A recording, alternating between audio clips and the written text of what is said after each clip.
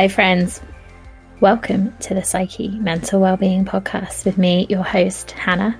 On the show, I'm joined each episode by an amazing guest to have an honest conversation, share our real life experiences, and tackle stigma and misconceptions around mental health along the way.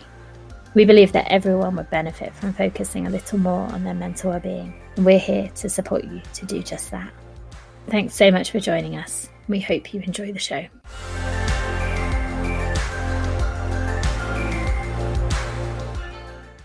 Hi, welcome back. Wellbeing Wednesday, and we are, it's kind of Wellbeing Wednesday. I also, when I tag this episodes, when they come out on Wednesday, do like Wednesday Wisdom. There's all these different hashtags. I probably not optimizing them the way I should or whatever. It's just, I don't know, not how my brain works, but I love geeking out, as you may know, and disclaimer, there is a bit of geeking out in this episode, kind of about therapy and psychology and EMDR, which is what we're talking about. And Rachel, our guest today, will explain all of that. But it's stuff that I love to talk about. So there is a bit geeking out, but we do, I think, rein it in a reasonable amount. And geeking out also about creativity and music. So there's a fair amount of being excitable geeks in this. Myself personally, I won't label other people as that because it's one of those terms, isn't it? I think I guess I have often felt a bit weird. A weirdo is another word that I feel like I've reclaimed.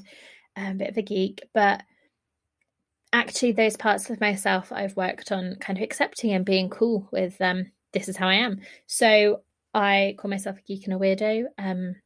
For me, that's kind of how I see myself, and I'm fine with that. But they're loaded terms maybe for other people, depending on your relationship with them.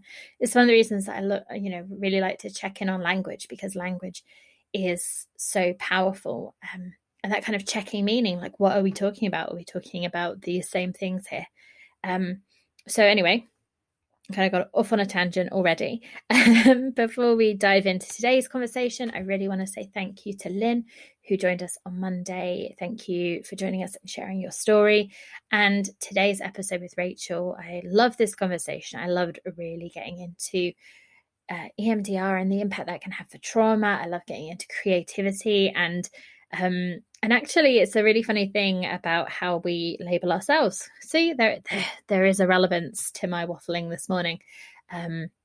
It's not morning when I'm recording this, and I don't know when you're going to listen to this. Anyway, that I don't necessarily identify myself as a creative, but actually, as you'll see in this conversation, when I'm sharing this, I'm like, oh, well, maybe I am. So interesting, like little check-in for yourself before we dive into this. Are you a creative? Is that a word you use for yourself, or is it something you're like, oh no, I like drew at school and I don't really do that anymore? That's not me. I just think it's really interesting to think about how we talk about ourselves, how we describe ourselves. Our kind of, I guess I'm in a real identity psychology kind of place at the moment. Anyway, I'm going to stop waffling now and pass over to this fab conversation with Rachel, and I will be back super quickly at the end. I hope you enjoy this.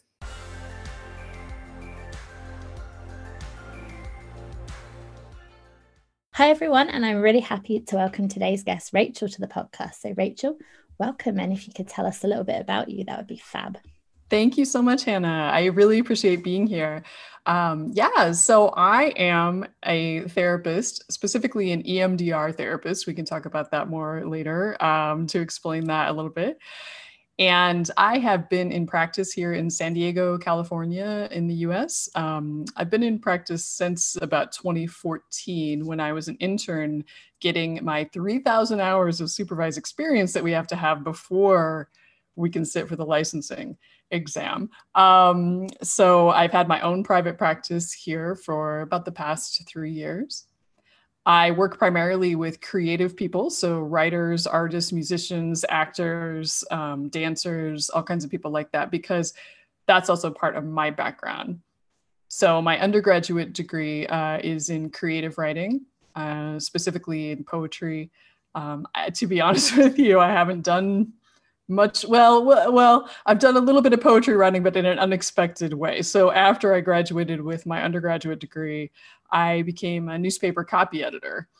And I did that for 14 years. And a lot of that involved headline writing, which is a lot like poetry, right? Finding the right word, looking at the line breaks, and also did a bit of page designing. So a little bit of design work, although I definitely say my skill is more in the editing part. So spent 14 years as a newspaper copy editor, and then went back to school.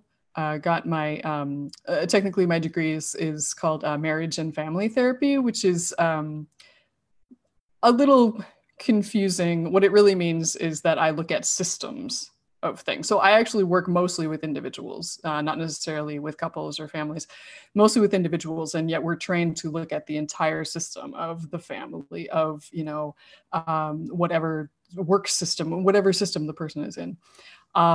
So yeah, that's kind of me in a nutshell. I grew up in Idaho and now live in San Diego. Awesome. Well, I'm so happy to have you here. There's so much already that I want to talk about. So, I think in the UK, the sort of area that you're in, we sort of call it like systemic and family therapy. So, yeah, a similar kind of idea. And I don't think I'm trying to think how many hours our kind of therapy training is. I don't think it's 3,000. That sounds like a lot of hours. Yeah, I've been learning a little bit about how the system, and I don't know all the details, how the system in the US and the UK for becoming a therapist is pretty different. Yeah. I think that it's not as stringent in the UK. I don't know if you know, but yeah. I think it depends. I think there's still and because there's different types of therapy training. Okay. And there are certain numbers of hours and supervision. So it is sure. very prescriptive in the way that you train and all of that, but I don't think it's 3,000 hours. Yeah. Well, and then the weird thing about the US being the US, it's 3,000 hours because I'm in California. And I think that's the same in New York and some other states. Every state of the 50 states is completely different with their requirements. And actually, I just recently got a temporary license up in Montana because one of my clients moved. I'm seeing people virtually only now. And so one of my clients moved, so I have a temporary license to treat people in Montana right now. So it's kind of wild. Yeah. So just to go off on a tangent, I said this would happen. So if you say you wanted to move to Montana or New York or somewhere, would you have to go through a completely new training and registration process, or would you be able to kind of transfer across what you've already got? How does that work? Because in the UK, it's like I'm accredited for the UK. That's it. But we're quite small. So you're good.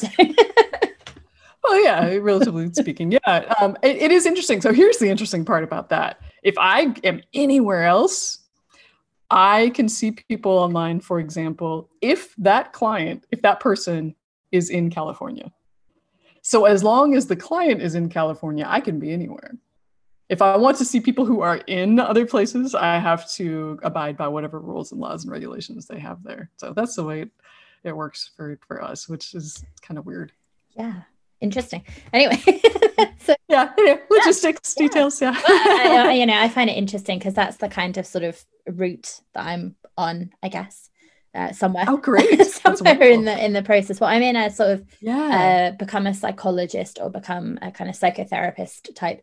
This is a sort of transition year where I've got like those options. I've applied for loads of things, and I'm just going to see where the chips fall and see. Sure. See where I end up. Yeah.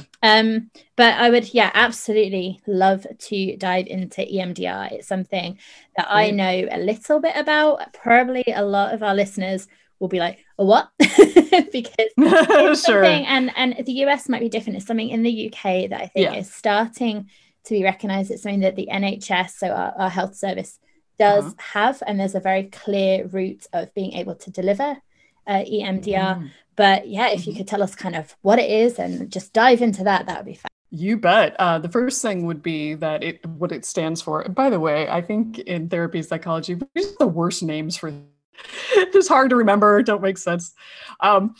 It stands for Eye Movement Desensitization and Reprocessing, EMDR. And I do think in general, It seems to me that therapy is moving a little bit away from just like, let's say, just the head part, right? Just the thoughts. That's more like maybe like CBT, although there are different versions of CBT and I'm not totally familiar. It does seem like therapy in general is moving toward paying attention to the body.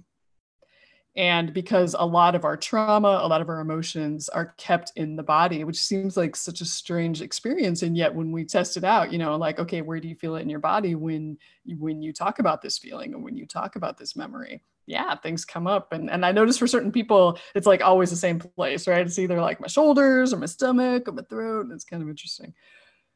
So specifically back to EMDR, it does work with the thoughts, the feelings, and the body sensations. And the idea, by the way, I have to tell you that we don't know how it works. We just know that it does, which is, again, is true with many things in psychotherapy, interestingly. So the theory is that when we have a trauma happen to us, and it can be from what we call a big T trauma, like, a car crash or some other natural disaster or somebody dying, when a person's really young, things like that. Or what we call little T traumas. So, those are things that may not seem like a big deal, and yet they stick with trauma, is that it's sometimes so that in the present moment, it can feel like you can see, you can smell, you can hear almost the same things as when it happened. And so through EMDR, the idea is that maybe when we're doing REM sleep, so our eyes are moving back and forth, that might be the brain putting memories into place, kind of like a file cabinet, like, oh, what I have for lunch yesterday, I could probably put that into long-term storage. It's okay, so it doesn't have to, we don't have to think about it anymore. Trauma interrupts that process. And so it's almost like these traumas are just kind of floating around, causing havoc in the mind and the body. So through eye movements or any other type of what we call bilateral stimulation, which can be tapping, it can be sounds, whatever stimulates the left side of the brain, then the right side of the brain, back and forth like this, can help reprocess it so that we get to keep what's useful about the memory, for example, and we don't forget it. We get to keep what's useful. You may even still have feelings about it, but you can digest or get rid of the stuff that is no longer useful in your life and is unneeded. So yeah, that's kind of the quick and dirty version of the process. Yeah. And I guess when you said that about when we haven't processed them, they're kind of floating around wreaking havoc, that this is a process of right, catching it and then filing it, like you're getting that filing cabinet. Yeah, exactly. Some of it might go in the long term. Have you seen the film Inside Out, by the way? Yes, that's what it reminds me. I love that. I love it for so many reasons. I always talk about it, but I love that kind of idea of the memory and the kind of the earworm. I was like, oh, let's just play this, because who hasn't had that? And you're like, why is this in my head again? Why is this bothering me? Yeah. But I love that idea of those kind of core memories, and I think it's a really nice way of kind of visualizing how it works. And I guess for this is finding those and sort of storing them nicely. And is it because obviously if we are processing trauma and we're dealing with difficult feelings, difficult thoughts, is it quite a stressful, difficult process for people to go through? Because that is such a great question. I love that you asked that, because I think that can be a fear with any type of trauma therapy. Is this, I don't want to talk about this stuff, right? It's painful, it hurts, it feels horrible, blah, blah, blah. One of the cool parts about EMDR is that, for example, while we're doing the eye movements, the reprocessing, we'll do a set, so maybe 20 to 30 eye movements back and forth. And then I'll ask the person, what are you noticing now? They don't really have to tell me anything. I never really even need to know the details of the trauma, because it's not about me understanding. It's about their own brain doing the work of putting it in order, right? And filing it away like we're talking about.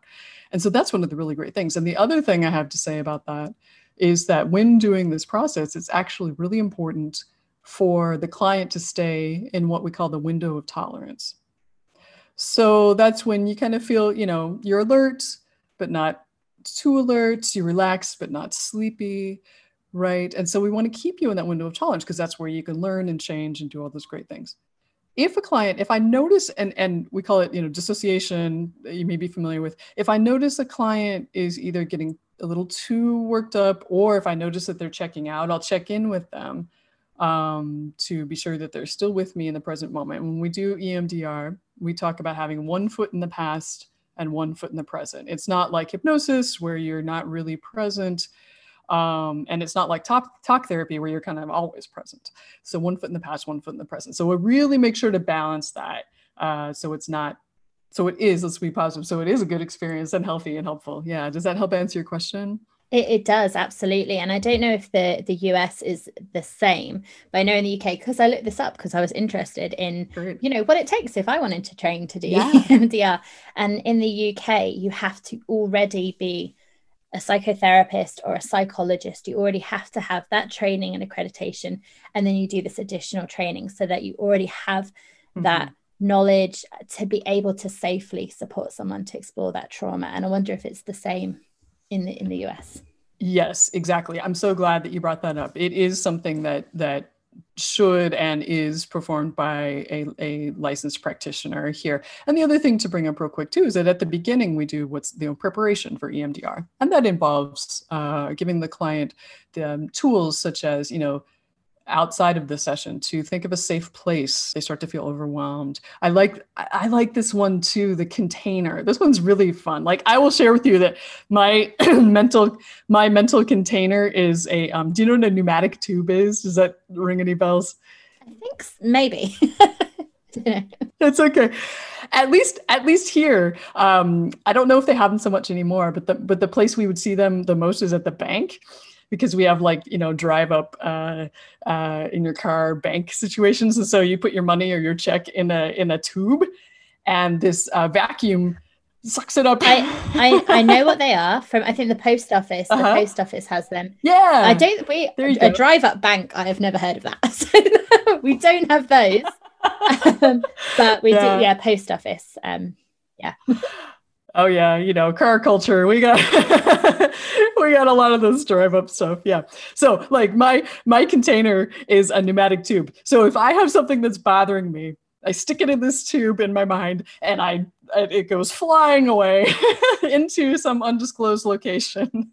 But I can still bring it back if I need to, right? If I need to look at it again. But for now, because I need to do other stuff, I need to focus on other things, put it in my container, let it stay there, and then focus on what I need to do. So those are the types of preparation things we also do before starting with the reprocessing of the trauma with EMDR, to make sure everybody's doing it in a safe and good way.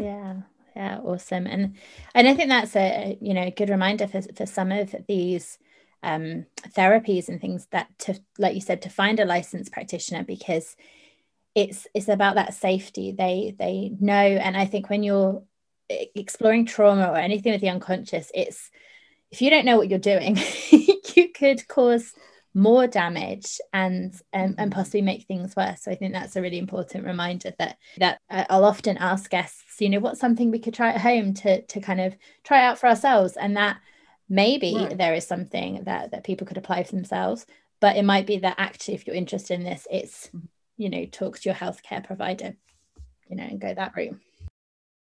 Yes, I think for sure. And I just want to mention something that you can do at home, and I can send you a link to this if you want to put it in the notes. It's a procedure called a butterfly hug, and since we can see each other now, I can show it to you. But it'll be in the notes, where you just kind of tap underneath your collarbones back and forth. And there's a really great video. Yeah, beautiful. Yeah, exactly. The butterfly hug. Yeah. And there's little pressure point underneath the collarbones. And there's a great video I have of a therapist who does this for frontline workers. So, people in hospitals or war zones, things like that. I think it's valuable for anybody. And he has a little procedure, and he tells you at the end, if you notice your distress going down, that's great. If you notice it going up, maybe it's time to go talk to a practitioner. Yeah. So I'll send that your way. It's a nice one. Awesome. Yeah. And I tried it. I had to think about how my fingers were going to do it. But it's nice. And yeah, I mean, I could geek out talking about EMDR and therapy all day, and but we will move on. But one of the things that I've heard is that it can be particularly good for PTSD, which is something that maybe can be more difficult for kind of traditional talking therapies to support people with.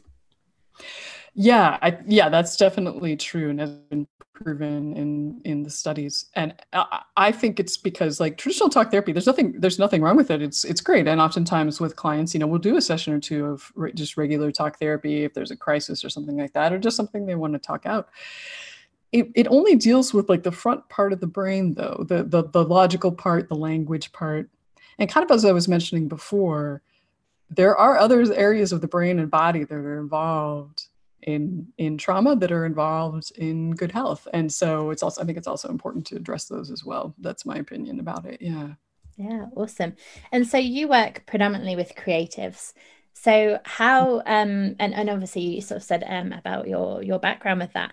And is there, I guess this is getting into like, I don't know, identity psychology or personality psychology. Like, is there a different way maybe that creatives kind of, I don't know, function for one of for one of a better word, or is there a particular reason apart from obviously your background that's kind of drawn you to working with this group? I tend to talk about the experience I had once with a therapist who was a perfectly fine EMDR therapist. We had a good relationship. It was fine. And I was trying to express to her, because I also play a few musical instruments and I sing, and these things are really important to me, vitally important to my well-being. I think that's one difference with creative people, perhaps, is that, creativity is really key to us living a healthy life. And I was explaining to her how I went to a friend's house who had an electric piano, and how I sat down and I started playing it, and it felt so magical to me because it felt like a real piano. Not because I live in Southern California and a lot of our spaces here are small, and don't have room necessarily to like have a big piano in my house or whatever. And piano means so much to me, and it's really one of the things. You talk about what things you can do at home to help yourself. One of the things for me that calms me down immediately. So I'm telling this to my therapist, and her response was kind of like, "Oh, is that a big deal, or does that, I don't understand." And again, there was nothing wrong with her. I just realized in that moment, like, wow, how cool it would be to have a therapist who truly understood, for certain people, the importance of art, the importance of culture, the importance of creativity to their lives just automatically. And that's what I experience with my clients. And I think it's nice. I mean, if anything, it saves time.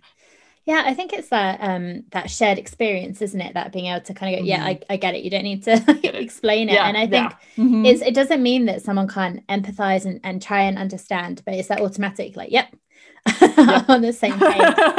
You probably can't see, I've got like a electric keyboard here. Oh, although it's a annoying one, because he has to connect to the computer to make sound when I got it. Yeah. So that's a pain when you want to play. But actually, one of we've got the National Trust is a charity in the UK, and they manage all these old buildings and grounds. And one of my favorites, which is near me, before when we could visit and go in the house, we can visit the grounds. They have this amazing piano, and you can play it.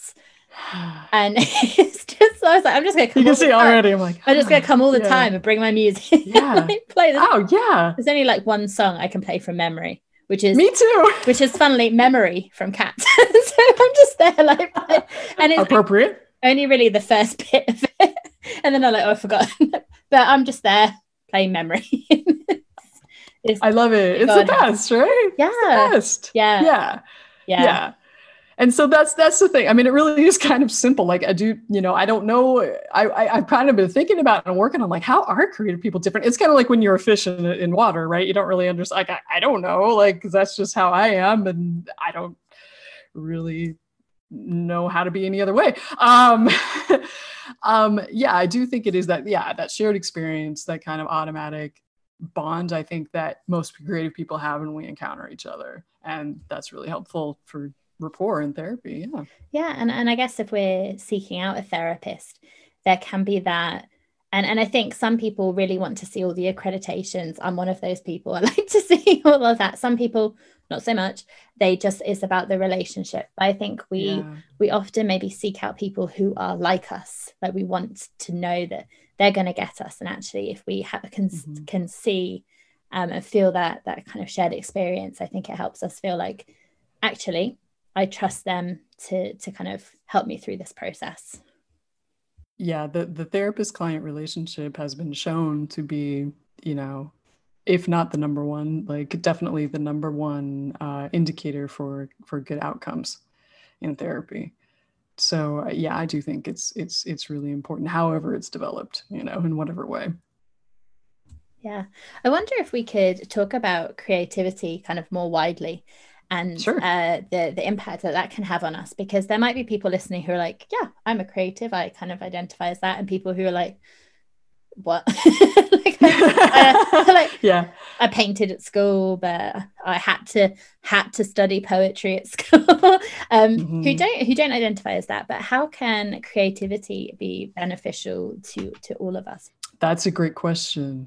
Yeah, how can creativity be beneficial to all of us? I think that, you know, and again, like you're saying, for some people more than others, perhaps, self-expression, I think, is a really important part of life, right? I mean, when I think about it, like, gosh, you know, for me, I mean, what else is there? You know, and I think another thing too that I find interesting about creativity is that it can actually lead to a type of mindfulness which can be beneficial to mental health, right? Mindfulness in general, we know is beneficial. I'm not as much an expert on that, although I do utilize parts of it. When I'm even listening to a piece of music, let alone, you know, singing or playing, I mean, that's a whole nother level of being in the moment, right? When I'm listening to a piece of music, it's like everything else falls away.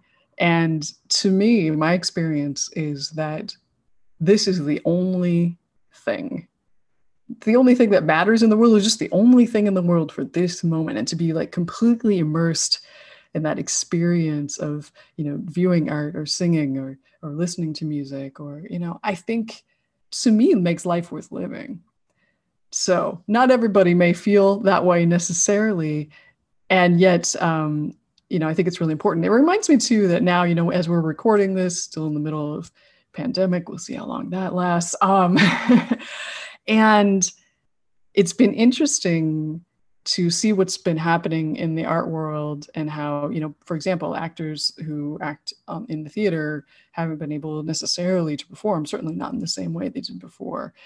Um, and perhaps people are seeing, perhaps people are missing those things in their life, right? Yeah, I think that's so interesting because it's something. So my background, I'm a teacher, and I've always tended to work with young people who have additional learning needs, if you like, and always what happens is, oh, they need extra English or math support. So what subjects are we going to take them out of? It's going to be the arts or the humanities, usually. And when there isn't much funding, what kind of gets cut? It's the arts. And obviously at the moment, the artistic industries, creative industries are maybe being hit really hard because they can't Yeah. trade in the way that we would. But what are we all doing at home? What are we Right. consuming? What is it that's getting us through? It's like Mm-hmm. the UK National Theatre was showing free recordings of what they do. Yeah, I watched Yeah, several. yeah, Yeah. like so much on Netflix, music, books, and what is it we go to for that boost, but we don't seem Right. to value them in the other way. It's such a contradiction, I think. Exactly. You make an excellent point. It's like, yes, please entertain us, but we're not going to necessarily pay you for it or think that it's really valuable in a monetary way. Like, yeah, I don't understand it. Yeah, yeah, and I think sometimes, and again, this could just be me, and I it's interesting because I sometimes would maybe call myself a creative, but I tend to sort of put myself more in the kind of sciencey logic. Although that's a fun thing because sometimes like psychology is it a science? Is it an art? Is it like some blend of Right. both? Yeah. Back and forth. Um, Yeah. but if you think of the things where we find beauty and that kind of magic, like often Mm. it's in that piece of music or the painting or even just like a landscape. It is in those more creative things that can really move us. So I think there's something, yeah, Hmm. really special. And it is such a shame that we are, yeah, undervaluing them so much, maybe. And who knows? Yeah. I love that you use I love you use the word Yeah. magic. Yes, that's exactly Well, it. it is. Yes. Who doesn't want a little magic in their lives? I think it is because sometimes, you listen to a piece of music and sometimes, the way it can conjure up these powerful emotions just in the way it all kind of comes together. And it is a type of magic Mm. that Yes. You know, you can listen to it and it's like, this is like sad music, angry music, or right. And it's a load of sounds. How does it do that? I know. It's just rhythm and sound. We could all listen to it and go, well, that's a sad piece, or it's right. It's music. yeah. It's magic. Yeah. It's magic. It's magic. It is. It's magic. Well, before we move on to my set questions, I wonder if you have any final thoughts on magic, on anything anything we talked about, or just general final thoughts on life and gosh, yeah. Well, let me think about that for a moment. Yeah, I don't know, just to say, like, I really appreciate this conversation, and it helps me feel like hopeful, and you know, especially with everything that the world is dealing with, has been dealing with, you know, there are these places we can go that do transcend, even if just for a moment, you know, we can kind of go beyond the day-to-day, beyond the stress, beyond the worry, beyond despair, I think. And I really, really think that the arts and creativity can be extremely healing. Everybody's different with how they use it, you know, what they do. And I think there's a ton of potential there, and it shouldn't be disregarded. Kind of like you were saying with, you know, their art's usually the first thing to get cut in an education curriculum. Same here. And I think that's a shame, because I was just thinking, for me personally, when I was, you know, the reason I know anything about history is because of my art history class and my music history class, right? Yeah, for example. And music is so much like math too, just have to say. Yeah. Yeah, absolutely. And well, maths is another one that sometimes, like, it's the sciencey, or is it an art? It's like, you know, the art of maths. It's but I think with you know, all of the creative pursuits, I think there's so much we can learn from children, because so many children are just they're doing it, they're painting, they're drawing. That I used to put on plays with my sister and play music, and we had piano lessons, and we'd go, and like one of us had a lesson, and then the other would be like, listen to my composition. It was just completely made up, but we like, look. And such, you know, alive.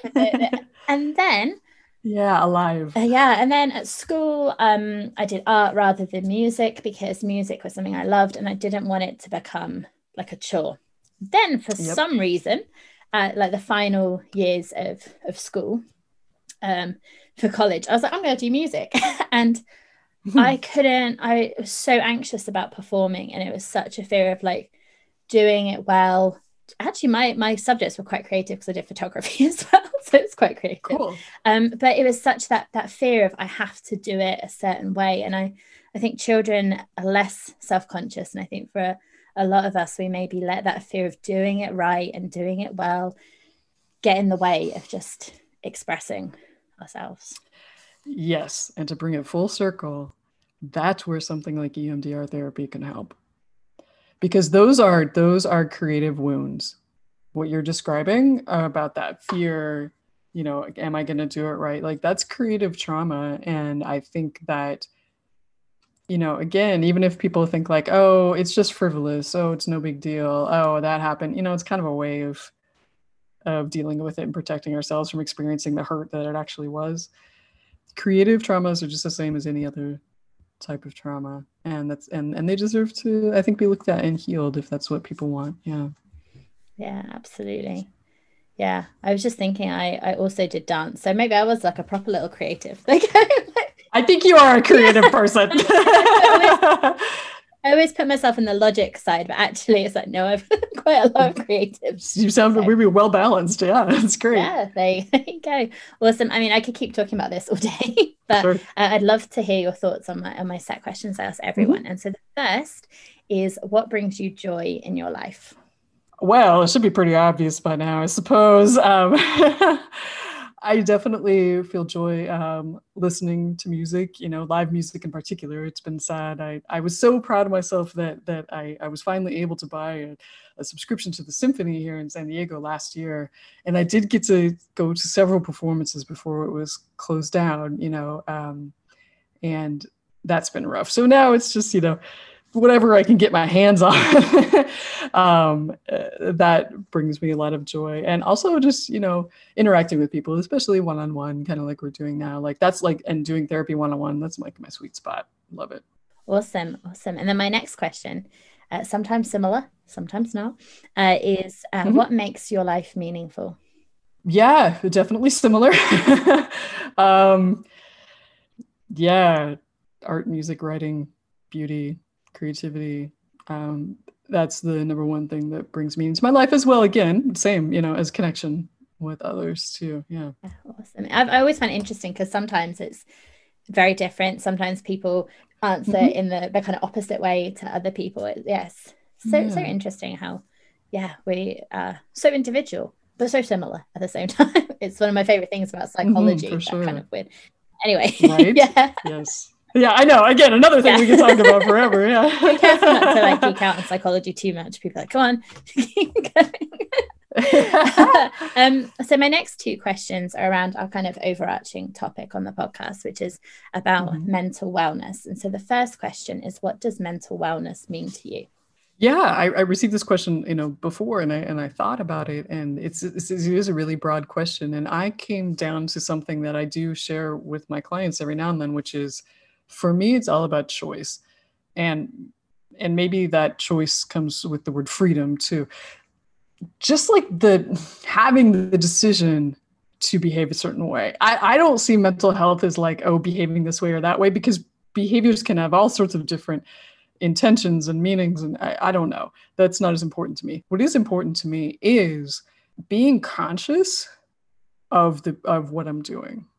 That, I think, is a real key to mental health. Because you know what? Sometimes I will I will respond in a trauma response type of way, fight, flight, freeze, or fawn. That's another thing we could talk about. FAWN, fawn, is a trauma response, but that's for another time, I suppose. I might be fully aware that I'm having a trauma response, and I might choose to have that trauma response, right? That may be the most appropriate thing to do in the moment. It may be extremely appropriate for me to get the heck out of there, right? If I'm in a traumatic situation, for example. So to me, just to put it again in a nutshell, it's all about realizing that I have choices in life. That, I think, is the key to mental health. Yeah.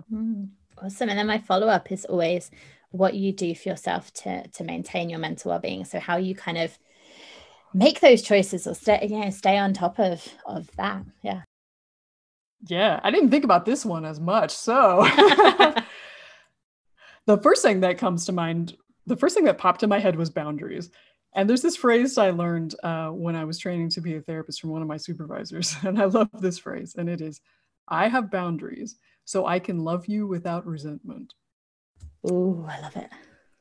Yes, I have boundaries so I can love you without resentment. Again, maybe this comes down to choices too, again, right? Like, how am I choosing to interact in this particular situation with this particular person?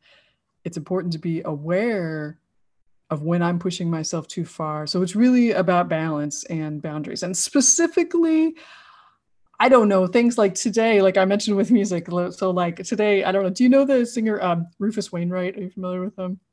Yeah, cool. Probably more popular in London, or not London, probably more popular in England than even in the US. So he's been doing this series during the pandemic, where he just started last week doing this series of live concerts at, like, for my time, like 2 p.m. On a Friday. So like yesterday or last week was the first one. And I stood because I was dancing in my living room and singing along to my favorite songs from Rufus Wainwright, like, right, things like that made me feel like a childish, in the best way, childlike experiences. Those are some of the things that I get in touch with my inner child and ask what it wants to do, and it will let me know one way or the other if I've made the right choice. Because if I haven't made the right choice, I will throw a tantrum and say, what are you doing? Let's go get ice cream. That's what I really want to do. Yeah, I'm sure inner child stuff is something we could also talk about for ages. And I think sometimes we have that, I'm a grown up now, so I'm not going to do the childish stuff. I'm going to do the grown up stuff, and I'm definitely guilty of doing this. I mean, and actually sometimes, like you said, tuning into that inner child. Yes. I had a little kitchen dance party yesterday. I put on just a song, had a dance around because it's something I know gives me a boost. I was feeling a bit drained. I was like, I'm going to have a kitchen dance party. Often my dog thinks it's a game. He tries to join in. He's also dancing. Yes. Yeah, he's trying. But it's a couple of minutes and it's just that fun. And it feels freeing, doesn't it? Sometimes just to tune into that and just play is important, joy is important. I mean, and as far as meaning goes, really helps make life worth living, I think. Well, they're all my buzzwords and values, which is why they're what I ask people about. Yes, because they're things that are important to me, and I'm nosy, quite frankly. And me too. Hey, I was a journalist and now I'm a therapist. Like, yes. Nosy. Yeah, that's the best way to describe people are it. Fascinating. People are great. Yeah. They are. I miss people watching, just being able to kind of right. Yeah. So interesting. I have a balcony so I can kind of watch people walk back and forth. That's fun. Yeah. So interesting. So my next question is another thing I like to talk about quite a lot is mindset. And so I always ask guests that come on to try, and I say try because sometimes it's a challenge, to describe their own mindset. So do you want to have a go at describing yours? You bet. Again, slacked on this homework. Mindset. It's interesting. The first thing that pops in my mind is like being optimistic, but there's something not quite complete about that. The next thing I think of is like, I think that my superpower is to help inspire people. I'm not the type of quote unquote leader that goes out and necessarily does the thing, like I'm not out there at the front of the line leading everybody in that way. It's more about inspiring other people to follow their dreams and be their best. So my mindset is, I don't know, there's a lot of stuff that comes in with this. I won't even go off on those tangents. Let's just to say this. My mindset is really a supportive one, is really let me help you go from being good at this to being great at it, right? So you can benefit from it. So the world can benefit from what you have to offer. So yeah, I guess the mindset of support. I've never really thought about it like that. So I appreciate it. Yeah, it's a fun question. And then I love the way that you said that, because I think sometimes we can have that idea of that we have to be out being the leader and doing all that. And that is what it looks like to be successful or to have purpose or whatever. And actually finding your own superpower, whatever that looks like, I think is really amazing. It doesn't have to be the big fancy one or whatever it can be. It doesn't have to be in the spotlight. And we need people who are support staff, if you will, who are nobody ever does anything completely alone. So I think it's important. And I appreciate the ones that have been that for me too in my life. 100%. Yeah. Now this is probably my favorite question to ask, because as I said, I'm nosy. So I like to ask everyone that comes on to leave us with between 1 and 3 top tips of things that they would recommend that we try in our lives that are going to have an impact. And we very much have it's not a one size fits all. It's very much try these out for yourself and see what works. But do you have a top 1 to 3 things you'd recommend for us? Sure. The first thing that comes to mind is kind of what we were talking about earlier with the inner child stuff. There's this book called The Artist Way by Julia Cameron. Are you familiar with that? Yes, but I've not read it. It's like on my list of I've heard of it and but I haven't started yet.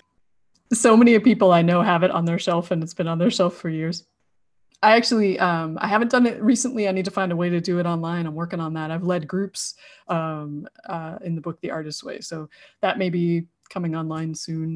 We could do a group based on that book. She talks about artist dates, which again was kind of what I was talking about with the inner child. And I would recommend that everybody get in touch with that part of you that feels really silly and goofy, and listen to it and go do whatever it wants, within reason. Don't hurt anybody. I have a little story about that I tell. Like one time I was like, I'm going to go on an artist date. And so I'm going to go to this Museum of Photographic Art, which is this wonderful museum in Balboa Park, which is here in San Diego. It's this great big park with these cool museums and stuff, and everything's great there. It's beautiful. So I go in this museum and immediately I hear my inner child voice go, "This is so dumb. Why are we here? I am so bored. get out of here. So I had to have a little inner conversation to be like, I hear you. That's great. How about after this, we go get ice cream? My inner child was like, that sounds amazing. So I went and got ice cream and sat outside and listened to one of the street musicians out there playing, and it was wonderful. So in whatever way you can, I would say listen to that part of you that really does understand joy, that really does want to have fun, and try not to judge it too much, because that's a part of you that's really great to develop and to become kind of like a whole well-rounded person. So yeah, I'd say probably for now, just the one. You could take yourself on an artist date. Yeah, I love that. Artist date. Is that, if artist is something you're like, well, I'm not an artist, just it's like a date with yourself, isn't Right. it? Just whatever Yes. that looks like. And yes, obviously at the moment there may be some limitations to what that For can sure. look like. But yeah, For I sure. absolutely love that idea. And then my very last question for you is where people can connect with you if they are interested in finding out more about you, working with you. Where are you online? Where can we find you? Sure. The best place to find info on me, connect with me, is at my website, which is rachelmoorecounseling.com. That's all kind of standard spelling. And yeah, you can schedule a time to do a phone chat with me, or just send me a question, send me an email. Like, yeah, I'm always happy to connect with people and help them out. Yeah. And are you working with people remotely at the moment? Phone, Zoom? How is it I kind of working? Yeah, I am doing therapy with people who are from California or Montana. I'm doing therapy remotely, video therapy. And also, even if people from elsewhere in the UK, or I've talked to people from all over the world, actually Australia, different places, to try to kind of get them connected with the resources where they live, and people who might be helpful. So I'm always open to either sending me resources so I can distribute them, or people asking for those types of things and see what I can do to help. Yeah. Yeah. Awesome. Awesome. And we'll absolutely link in the show notes so people can find you Great. easily from there. Rachel, thank you so much. I've absolutely loved our conversation. We could have definitely gone off. It's something I always say to guests at the beginning, that it will go wherever it goes, and it absolutely has. But it's been amazing. So thank you. Thank you, Hannah. I really enjoyed it too.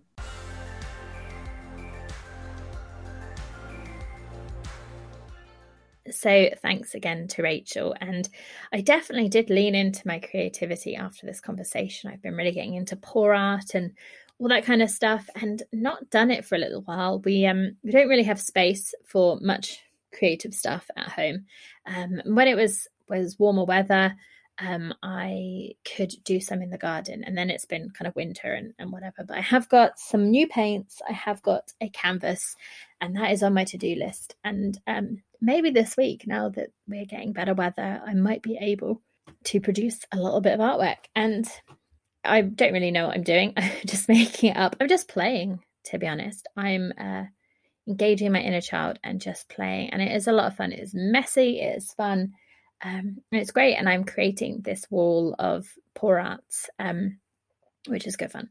So I'm kind of looking over my shoulder at the moment to where I do have a whole drawer. One of those big, it's a IKEA, one of those square bookcase things, a whole drawer on one of those full of art supply. So yeah, I guess I am a creative, although I don't necessarily take the time or make the time or allow the time to really explore that area of myself or let it out. Or and so I guess that is my big takeaway, is that actually there are lots of creative things that I enjoy. And you can be creative in all kinds of different ways. It can be in the way that you approach things, the way that you think about things. But actually, there are lots of the kind of traditional, if you like, creative approaches that I really enjoy. And so for me, that's my takeaway, that I'm going to allow myself the permission to just play and to enjoy that this week. I've got a fairly busy week, particularly at the beginning. And so maybe towards the end, that is going to be my letting loose a little bit and being playful and letting out my inner child. As always, I would love to know what your takeaways were from this. So please do tag us in your stories on Instagram, and let us know. And I realized I did not tell you last week on Monday, where we are on Instagram. So for regular listeners, maybe you know. For new listeners, sorry about that. We are at Psyche Coaching, PSYKHE Coaching.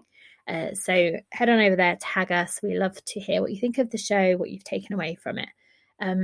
Also, in exciting news, I don't know if you've ever been on Listen Notes. We've got a page on there with the podcast where you can find all of the show notes with the links, because for some reason on Spotify, Apple, the hyperlinks to actually connect with people don't work so well. But Listen Notes and our website, you can find those show notes in a fully formatted, accessible way. But according to them, we're in the global top 10% of podcasts, which I don't know how they figure that out. I don't know their algorithm. I'm not sure if it's entirely true, but it is very exciting nonetheless to even think that we might be in the top 10% of podcasts. So I want to say a massive, massive thank you to you if you're listening, if you've got this far, whether you are a first-time listener, whether you're a regular listener. I really appreciate you for being here and for showing your support to the podcast. It really does mean a lot. I mean, I love the show and I probably would just keep doing it even if no one listened, but it is great. Some people are and are enjoying it. And I, as I said, love to hear your feedback and what you think of the show.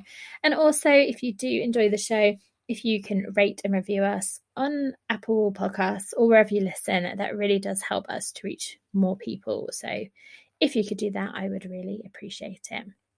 And then I guess my final thing is that I do have some coaching spaces available. So if you are interested in working with someone on well-being and promoting that, or you're looking to make some changes in your life, I do transformational life coaching and well-being coaching, youth coaching. So pretty much anyone 11 up I'll work with. I say that pretty much anyone. Actually, it's really important to have the right match, if you like, with a coach, and actually with any professional you're working with, coach, therapist, whoever. It has to kind of feel that it is someone that you feel safe, that you feel able to talk to and to really explore, because otherwise you're not going to get the most from that experience. So although I say anyone, actually it's really important to just check that actually it's the appropriate kind of dynamic for you at this time in your life. But I do have some coaching spaces available at the moment. So if you are interested in working with me and having an initial kind of free discovery call to just kind of explore what that might look like, then head over to my website, www.psyche.co.uk. You can drop me a message and we can sort something out. That's everything. So please do have a good rest of your week. We'll be back on Monday with another fab conversation. Hope you have a good week. Take care of yourself. Be kind to yourself. And I'll speak to you soon. Bye for now.